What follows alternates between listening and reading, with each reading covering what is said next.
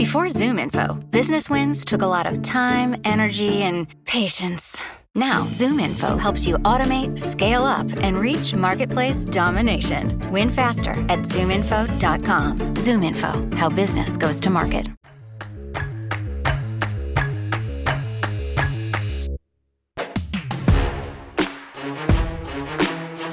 Welcome to the Palpably Unfair podcast. My name is Kyle Posey.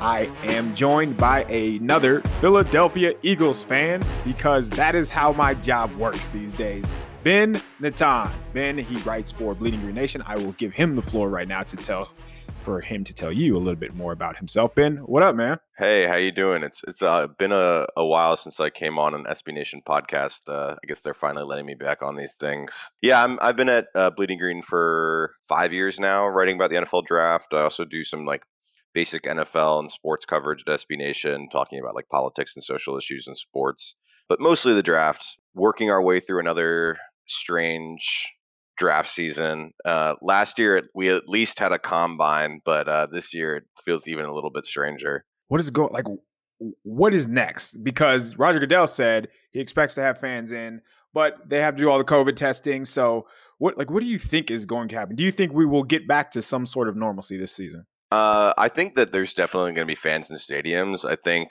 everything kind of hinges on how vaccination efforts go this summer. As long as the states are going to allow them to fill up the stadiums, they're going to fill the stadiums up, because I know they lost a lot of money this past season, and they're probably looking to recoup pretty significantly and do so however they can. So as long as the states allow and the federal government allows for max occupancy at stadiums and stuff like that, I think that's probably what they're going to be going for. So today we're going to talk about the pro day circuit. It has been a busy week. There have been a lot of fast people running, more so than usual this year because there was no combine, and the places that are reporting these times, whether it be the school or where the athletes are training, get to self-report these times. So conveniently, everyone is running very, very fast. Let's start with LSU because they have a wide receiver who did not play in 2020, who is going to be a top 10 pick, and he deserves that, Jamar Chase. Jamar Chase he only weighed, I believe it was 202 pounds. Did you expect him to be bigger than that before we get any further? I probably expected him to be somewhere in the mid 200, between 205 to 210, because he's not exactly he's 5'11", 6 foot, I think. And for a guy to be, 6 foot and 205, he's rocked up. There's not an ounce of body fat on him. So I'm not really surprised that it's maybe lighter than maybe people thought, but he's not small. He's not a small guy. Not at all. And you could see him he's 200 pounds, but he's a big 200 pounds. So his test numbers, 41-inch vertical, 11-foot broad jump, and he was timed, and I'm using air quotes here, 4.38 40-yard dash. And when I watch Chase, I don't see a 4.3 guy, but I do see that type of explosiveness where he does jump. He has that 41-inch vertical. You can see that when the ball's in his hands. I would describe him as a guy who has next man speed. When he gets the ball, he has that adrenaline rush where he gets another gear. But he's not a 4.3 guy, and at the same time, I don't think that's a problem. That's not me hating on him, or that's not a knock to say he's not one of the fastest human beings in the world. He's only kind of fast. He's 4.4 really fast. I guess I should qualify that. So what was your takeaway from Chase's pro day? I wasn't super surprised that he ran fast just because of what he was doing after the catch when he was at LSU. They used him on a lot of short passes during his sophomore year. And when you're able to take a slant to the house as a 19-year-old in the SEC, running away from the entire defense, that signals that you have some sort of speed. The difference between 4.38 and 4.45 is minimal. We as NFL draft people see a huge difference between them, but on the field, there isn't if you're running sub 4.45, you are fast as hell. Right. So I was never really worried about his speed. The fact that he ran 4.38 is obviously impressive. I know that down in LSU, I think they have the official hand timer that the combine used, the same guy. So I wonder how much we're going to factor that into how much we care about the times. But you can't fake a jump, right? So that vertical Those broad jump numbers are kind of indicative of the kind of player he is. And the thing with Chase, and I don't want to throw shade too much at Joe Burrow, but I think that Chase Do is it. probably more just because of Joe Burrow's playing style as a quarterback. We didn't get to see that downfield separation from Chase because Burrow's style almost forced him into more contested situations as a receiver. So you saw Chase winning a lot of jump balls during that season where he put up 20 touchdowns. And you think, okay, well, maybe this is his game. Maybe he's only going to be able to win in contested situations. He's not the type of guy who gets separation downfield.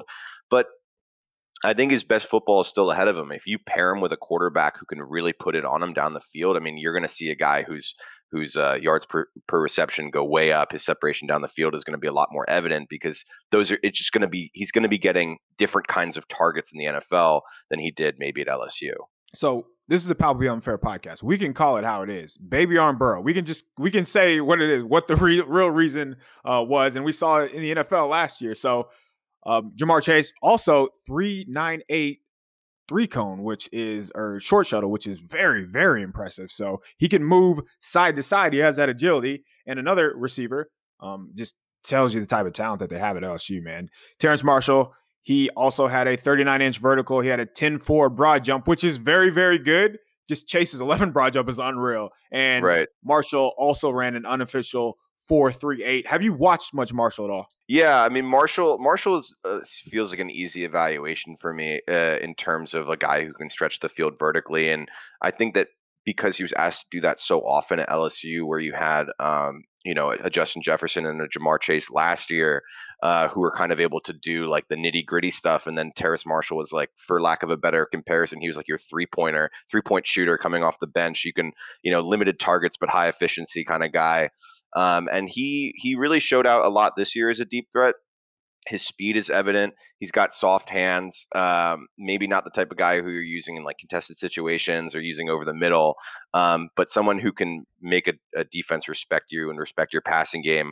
I would love to see him get it on team like the Chiefs or something like that. Like they love running a track team on their offense, and having a guy like Terrace Marshall feels like the perfect fit for what they want to do. I think he's been getting first round hype, which for the right team makes a lot of sense. But if you're a team like the Eagles who needs like an X guy, like they need like your number one guy. I don't know if Marshall's that guy for you, but definitely a guy who can be like a high efficiency role player. Yeah, I compared Terrace Marshall to Pierre Garçon because you see that deep threat, and he is going to make plays no matter what because he is faster and stronger than you.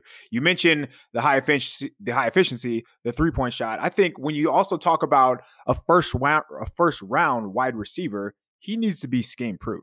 Like he has to be a guy where any offense, he can do this. Oh, he can do that. There shouldn't be any qualifiers or caveats for a first round wide receiver. So that's why I would be out on him as a first rounder. But I mean, we're talking about a dude who is very, very talented, and I mean, in most any other wide receiver classes, he'd probably be in that top 5. Oh, let's go circle back to Chase here real quick. Is he a guy that should be a shoe-in for a top 10 pick? Yeah, absolutely. I think that there's a meaningful conversation to be had about comparing Chase to a guy even like Devontae Smith, who obviously has been doing it for a long time, has produced at an elite level for 2 years now, and might have a little bit more polish to his game.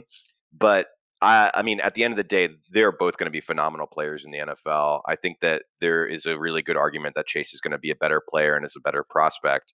So if you're a team like the Dolphins or the Bengals who really need a playmaker to change their offense, I mean, Chase is going to be your guy. So LSU, I mean, they had a bunch of guys do very well at their pro day. Another guy that we mentioned before we got on here is Jabril Cox, who is a name that some people might not know. He is, I don't know if you want to call him a linebacker or safety. Who knows? He's a second-level defender. Let's just call him that.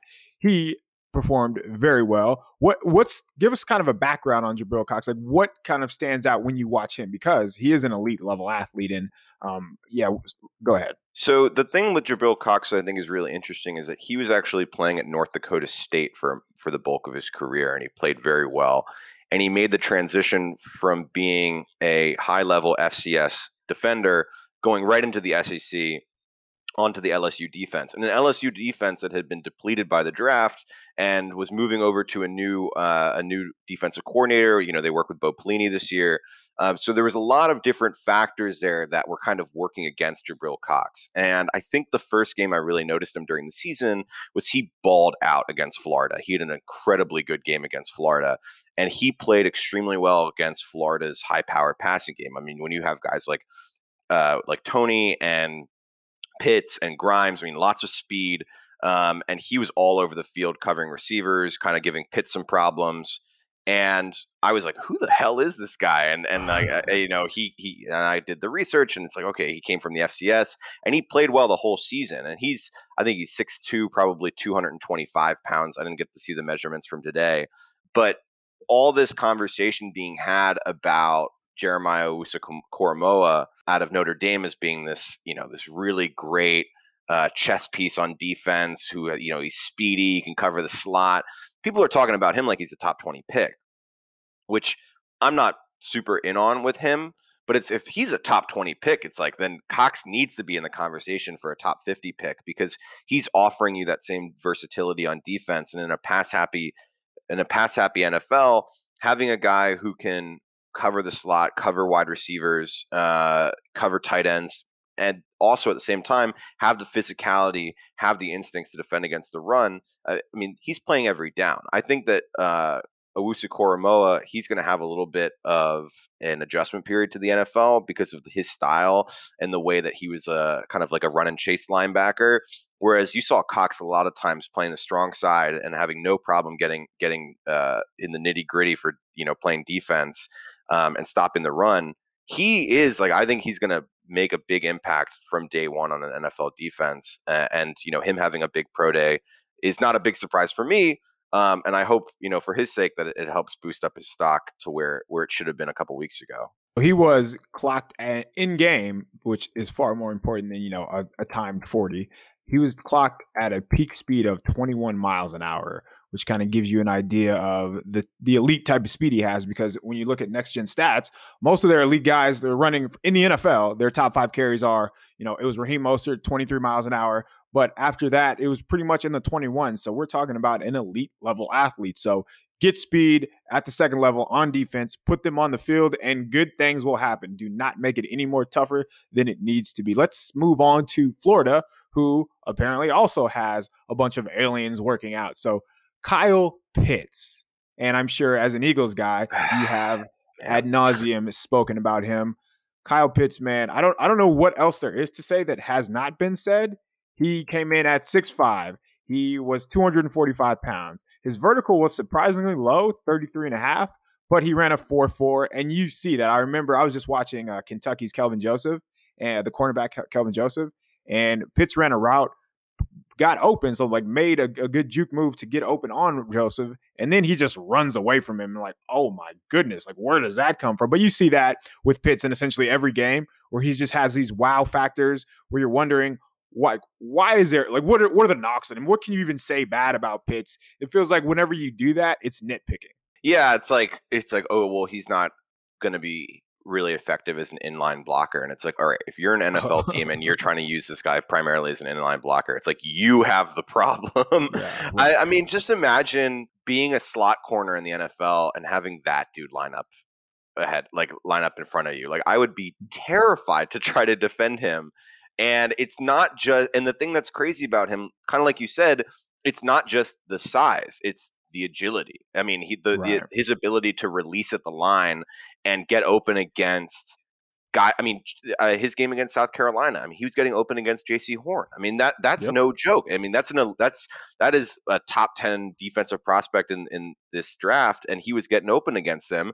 And then his ability to play above the rim is insane. I mean, he's got what, like 84-inch wingspan, they said today, something crazy like that. His wingspan was 83 3/8, which is the largest wingspan for any tight end or wide receiver in the past 20 years. Imagine trying to defend a jump ball against that guy.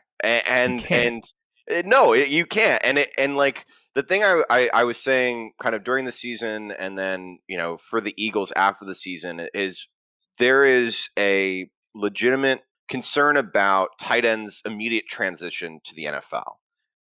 Because they don't really. Tight ends usually take a year or two to really get comfortable playing in the league. But, I mean, you're not evaluating this guy like he's Eric Ebron. Like, you're evaluating this guy like he's Mike Evans. I mean, that's the kind of targets, those are the kind of snaps that he was getting in college, playing on the outside, playing in the slot, jump balls, running away from defenses before and after the catch. I mean, like you said, you really can't nitpick on this guy, and he's a good blocker. I mean, that's the other thing. Like, he's 245 pounds, so he's not as big as like your average tight end. But he's like a high effort blocker, which is the most you can ask for a guy who's going to be contributing the way he can as a pass catcher. Yeah, he tries, and I think that's what matters at the position. So you mentioned you won't be able to catch a jump ball against him. I know that that's true because it was true in the SEC against the best players in the SEC. So J.C. Horn, jump ball, no contest. Tyson Campbell, jump ball, no contest. Patrick Surtain, no jump ball, no contest. Like against the best against the best cornerbacks who are going to be drafted in the top 50. Like they had no answer for him. So yeah, every SEC cornerback that you can think of who's gotten drafted in the last 2 years, Kyle Pitts is a highlight against them, and like an unbelievable highlight. Yeah, it's like you watch. I mean, his Alabama game, he had an insane touchdown at the end of the Alabama game where he caught it over like two guys. Last year against LSU, I mean, he's just like you said. He's going to do it all, and there's really no knocks on him. And the fact that he tested the way that he did and measured the way that he did today is not really surprising. Makes me mad as an Eagles fan that there's no shot in hell that the Eagles are going to be able to draft him. But, if as an Eagles fan, where do you go as far as Chase or Pitts if you had your choice? If I had my choice between Chase or Pitts, I don't know. I think I would go with Pitts. I think that one of the things that holds me back, and it's specifically to the Eagles, is their wide receiver group is easily the worst in the NFL. And it's not just the worst in the NFL, it's one of the youngest in the NFL. So you're talking about a team that is in desperate need of a guy now who can come in day one in the 2021 season and start producing. And with Chase, while it's likely that's going to happen, you have a guy who hasn't played football in a year, and there's a chance that maybe it takes some time for him to get adjusted to the speed in the NFL. And the Eagles just can't afford that with their current wide receiver group, especially if they want to properly bring along a guy like Jalen Hurts. Pitts, I have no concern about not only immediately translating to the NFL, but with a young quarterback like Jalen Hurts, giving him a target who's going to be able to catch anything in any situation, in any alignment. It's very nitpicky and very specific to the Eagles situation. I think probably a team like the Dolphins or maybe the Bengals would probably go with Chase over Pitts. But I think Pitts is going to be a special player, and he's the type of guy who can help a team now. Whereas Chase, there is a slight chance that won't be the case. Businesses have always needed customers. So customer engagement has always been a thing. Steak dinners, golf, in-person handshakes. Not exactly efficient, though. But thanks to ZoomInfo, times have changed. Now you can engage with the right customers across all channels and grow your business efficiently and effectively, all from one platform. Sorry, steak dinner guy. We've got work to do. Unlock insights, engage customers, win faster at ZoomInfo.com. ZoomInfo, how business goes to market. Hey, it's Kaylee Cuoco for Priceline. Ready to go to your happy place for a happy price? Well, why didn't you say so? Just download the Priceline app right now and save up to 60% on hotels. So whether it's Cousin Kevin's Kazoo Concert in Kansas City, go Kevin, or Becky's Bachelorette Bash in Bermuda, you never have to miss a trip ever again. So download the Priceline app today. Your savings are waiting. Go to your happy place for a happy price. Go to your happy price, Priceline.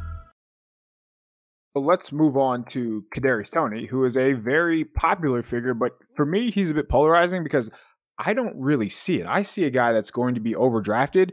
He was always going to show out at his pro day. That should not be a surprise. So 6 feet, 193 pounds, 40.5 vertical, 11.6 broad jump, 4.41 and 4.44 40-yard dashes, all very, very good, well above average. He's an explosive athlete. He looks like a joystick when he has the ball in his hands. The problem is you have to get the ball into his hands. And I saw some routes where I mean, it looks like he's just doing way too much. He's not efficient, and that is a problem for me. I don't know if you remember a few years back at the Senior Bowl, Braxton Miller running those routes and one-on-ones.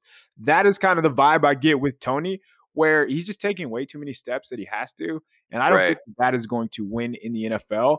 What is your take on Tony the player?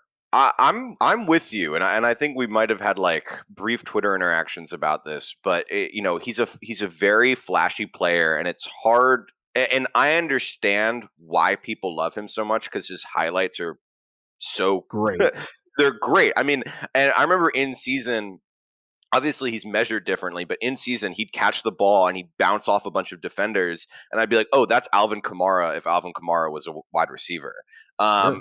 but and that's like what he can do with the ball in his hands. But like you said, there is a whole process in the NFL, especially when he gets to the NFL, between the quarterback throwing the ball and him catching it, and it's about getting separation and about having the ability to actually secure the catch. And he's not a great route runner. He's a very it's like very it's very like noisy route running. Like it's like somebody who's like has like a really cool handle. I'm gonna keep on making basketball comparisons, but it's like somebody who's like really cool at like really good at like doing like trick dribbles and like going through the legs and everything like that.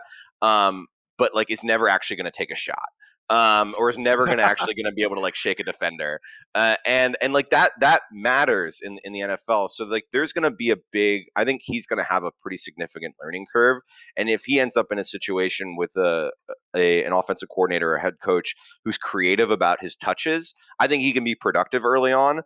But kind of what we were talking about with Terrace Marshall, you're not drafting that guy in the first round. You're not drafting somebody that you need to like hold their hand through their rookie season in the first round, especially not in a class that has Kyle Pitts, that has Devontae Smith, Jamar Chase, even Jalen Waddle. I put Rashad Bateman in that conversation. I mean, guys who are going to be able to contribute early in their careers. Elijah Moore is another one. I mean, that's the thing. I mean, you and I are on the Elijah Moore train, and he ran really well a couple of days ago at the Ole Miss Pro Day.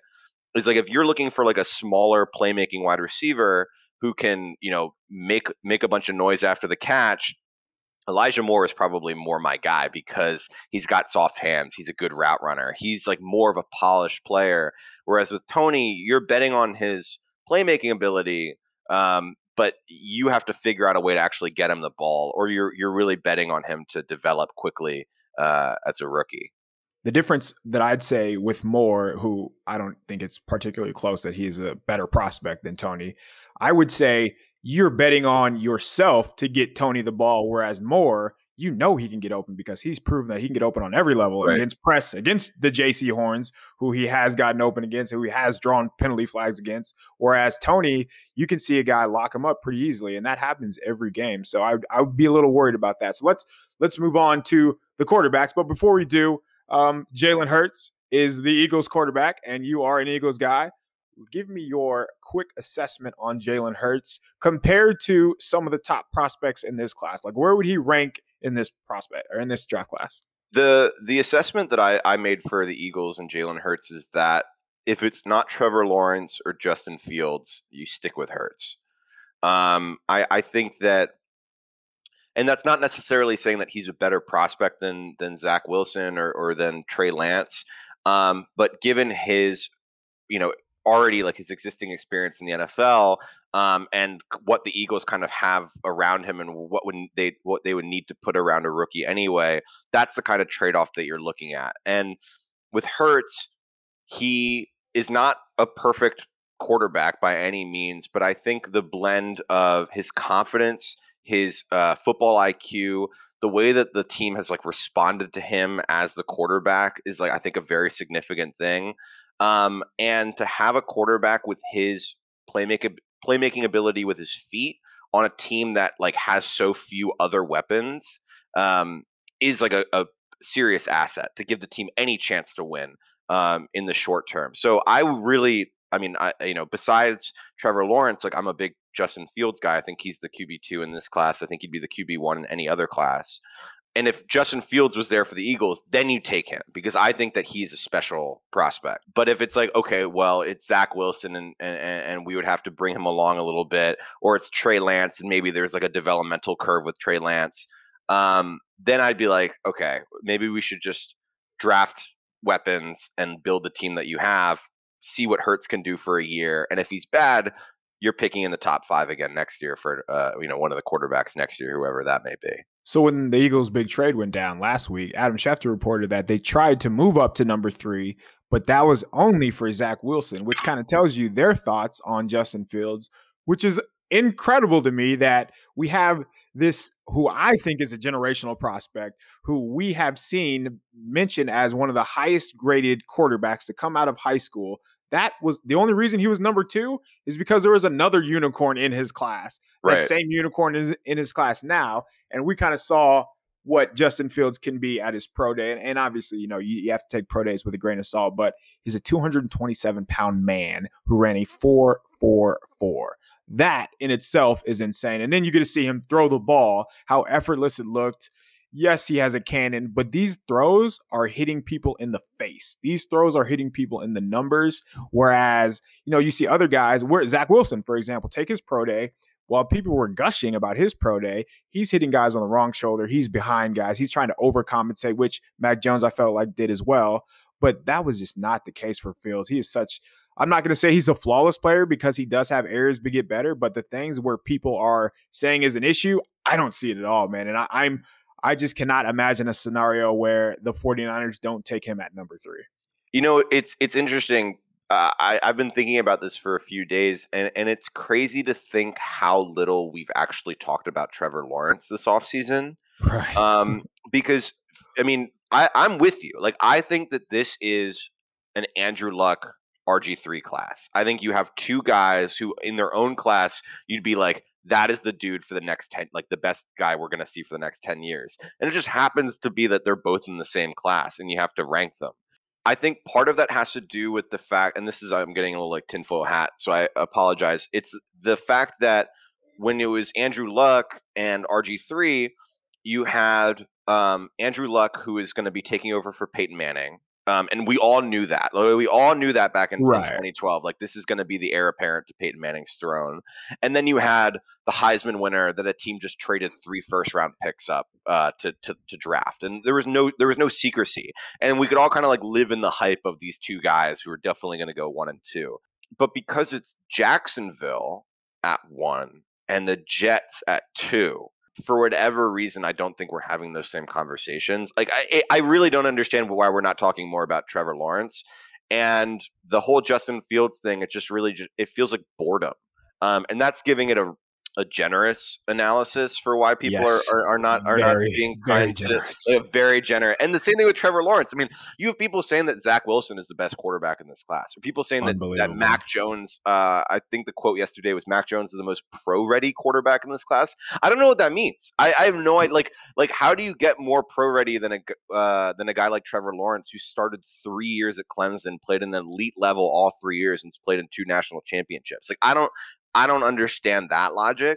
And I'm getting a little bit off topic, but no, you're not at all. And I want to talk about that. I want to talk about the pro-ready thing. What is pro-ready? Trey Lance started 1 more game than Mac Jones. If you watch what Alabama did, Mac Jones is throwing screens and he is living off RPOs, like living off of RPOs. That is not an NFL offense. Yes, he does NFL things. Yes, Sark does NFL things. But if we're talking about pro-ready and who was asked to do what more, you would easily come away with Justin Fields being the most pro-ready in that sense based on what he was asked to do, and then probably Trey Lance, and then down the line you get to Zach Wilson, who was playing 7-on-7 all year, and even Clemson ran some gimmicky stuff where they're running trip plays and getting Trevor Lawrence out of the pocket. Yeah, he can do a lot of things because he is a superhero as far as traits go, but the pro-ready thing is again, I think lazy is the better word to say, just because I don't know if we don't know how to contextualize things, but it's the Pup podcast and people just don't know what they're talking about. Let's just keep it real. And the thing that sucks about all this is like, when I was like, I'm 24, so I can't really say when I was younger, but when I was like kind of just getting into doing draft work, it like almost like felt fun to be a hater.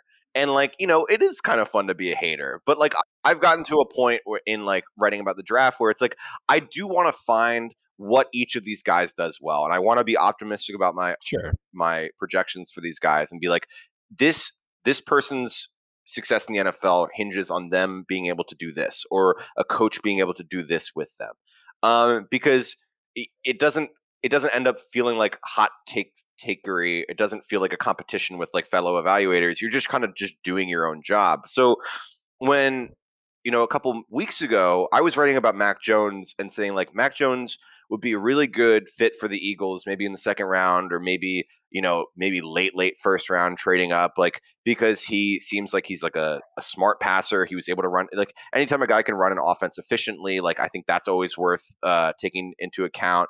He is pretty solid in the pocket. Like, there's stuff there that you can evaluate with him. But like every year we do this with like one prospect or two prospects where the hype just gets so out of control that then like the pushback on it like borders on being hating.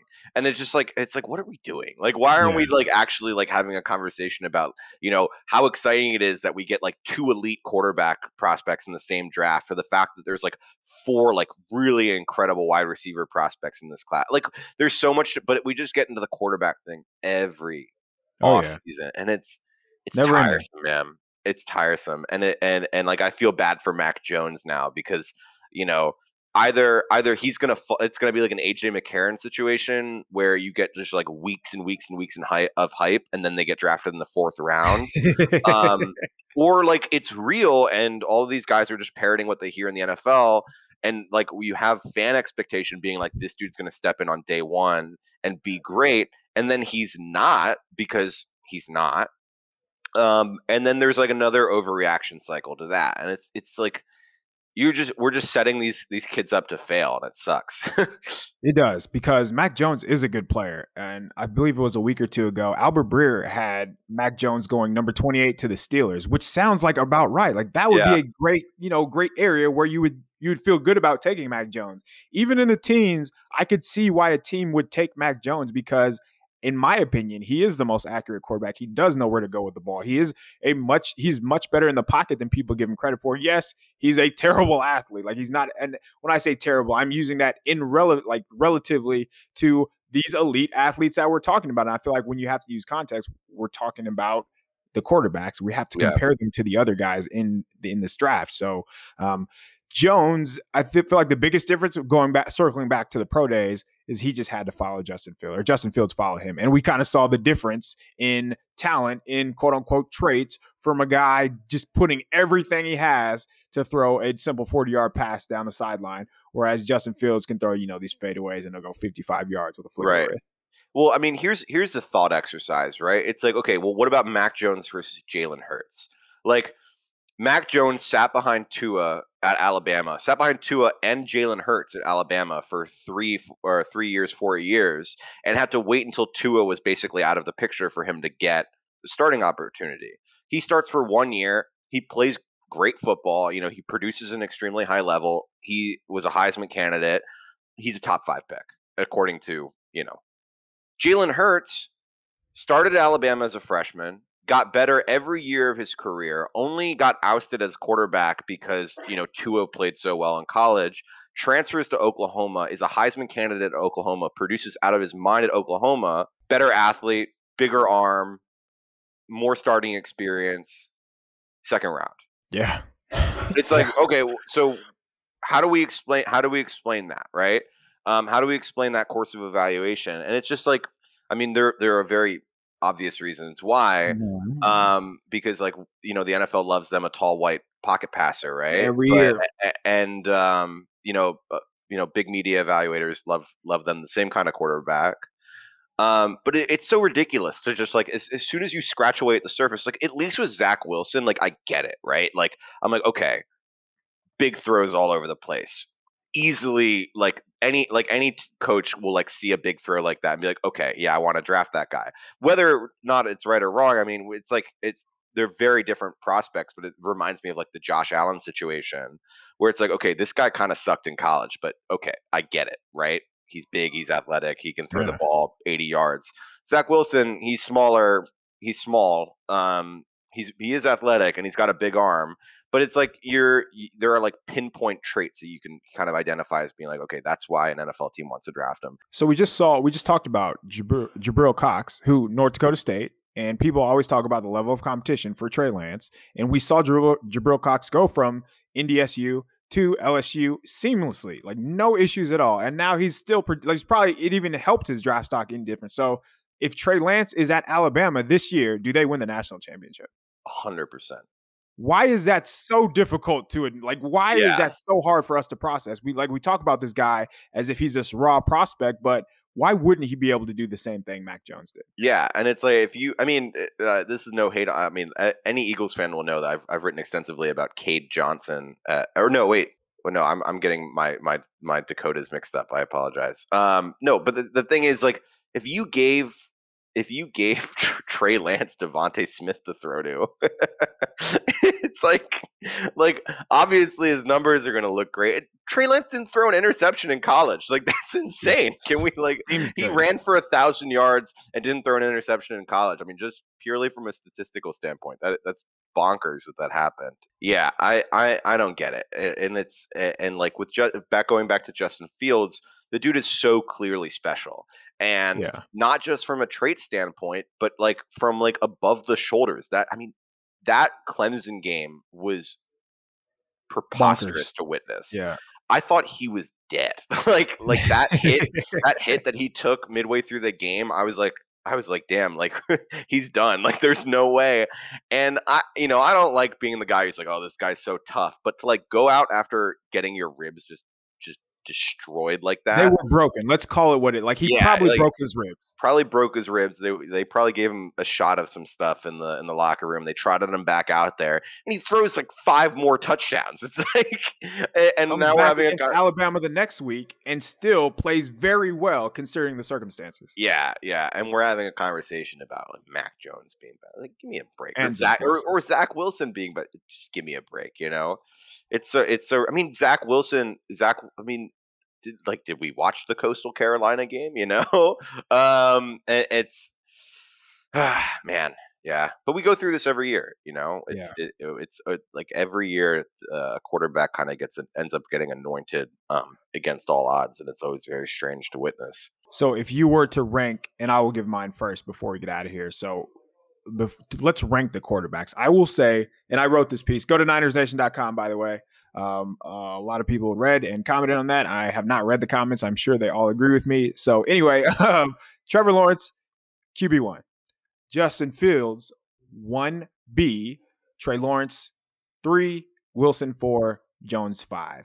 That is not very popular. I feel like more and more people are having those similar rankings. I think Lance is going to be so much better than people think because, we're stuck in these stereotypes. I think Fields, no brainer. I would be surprised if he's not a star. There are so many things that he does well, and one of them, accuracy, who, for whatever reason, he does not get credit for being one of the most accurate quarterbacks, not just this past year, but in the past few years. Like, he's hitting these guys in the face, in the numbers, like the ball catches them for him. So, it's pretty easy to have those two guys high. And then Wilson, just not, you said he has a big arm. I don't think he has a big arm. I think he has a good arm. But when I think big arm, I'm thinking of the ball not fluttering, the ball not dying in the air as it does with Wilson when he has to throw the ball outside the numbers. And then again, Jones, he's good, but he's just not the same as the other players. And I think that's where, again, we have to add context. So those would be my 5. How would you rank the top 5?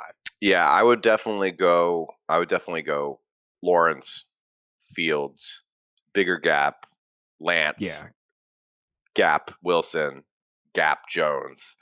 And and then it doesn't really matter after that. I mean, I kind of like Jamie Newman. That's like my not so hot take is like my QB6 is Jamie Newman. Not that anybody cares, but he's probably going to be a solid backup of the NFL. Yeah, he should. I wish that he played this past season so we could have had a shot to see him, especially at Georgia, because they needed a quarterback and he would have done. Yeah, he would have looked nice with those wide receivers. Well, that'll do it for us. Again, thanks for joining us, Ben, out of nowhere, pretty much. But it was fun. It was my day off, so I rolled out of bed to some text messages about doing this, and I was like, hell yeah. Let's do it. All right, right on. Thanks again. Please rate, subscribe, review, wherever it is that you get your podcast. Let us know how you feel about these, and we will, if you have any ideas of what you would like us to talk about as well, we are all ears. So my name's Kyle Posey. Thank you, as always, for listening. Businesses have always needed customers. so customer engagement has always been a thing. You know, steak dinners, golf, in-person handshakes. Not exactly efficient, though. But thanks to ZoomInfo, times have changed. Now you can engage with the right customers across all channels and grow your business efficiently and effectively, all from one platform. Sorry, steak dinner guy. We've got work to do. Unlock insights, engage customers, win faster at ZoomInfo.com. ZoomInfo, how business goes to market.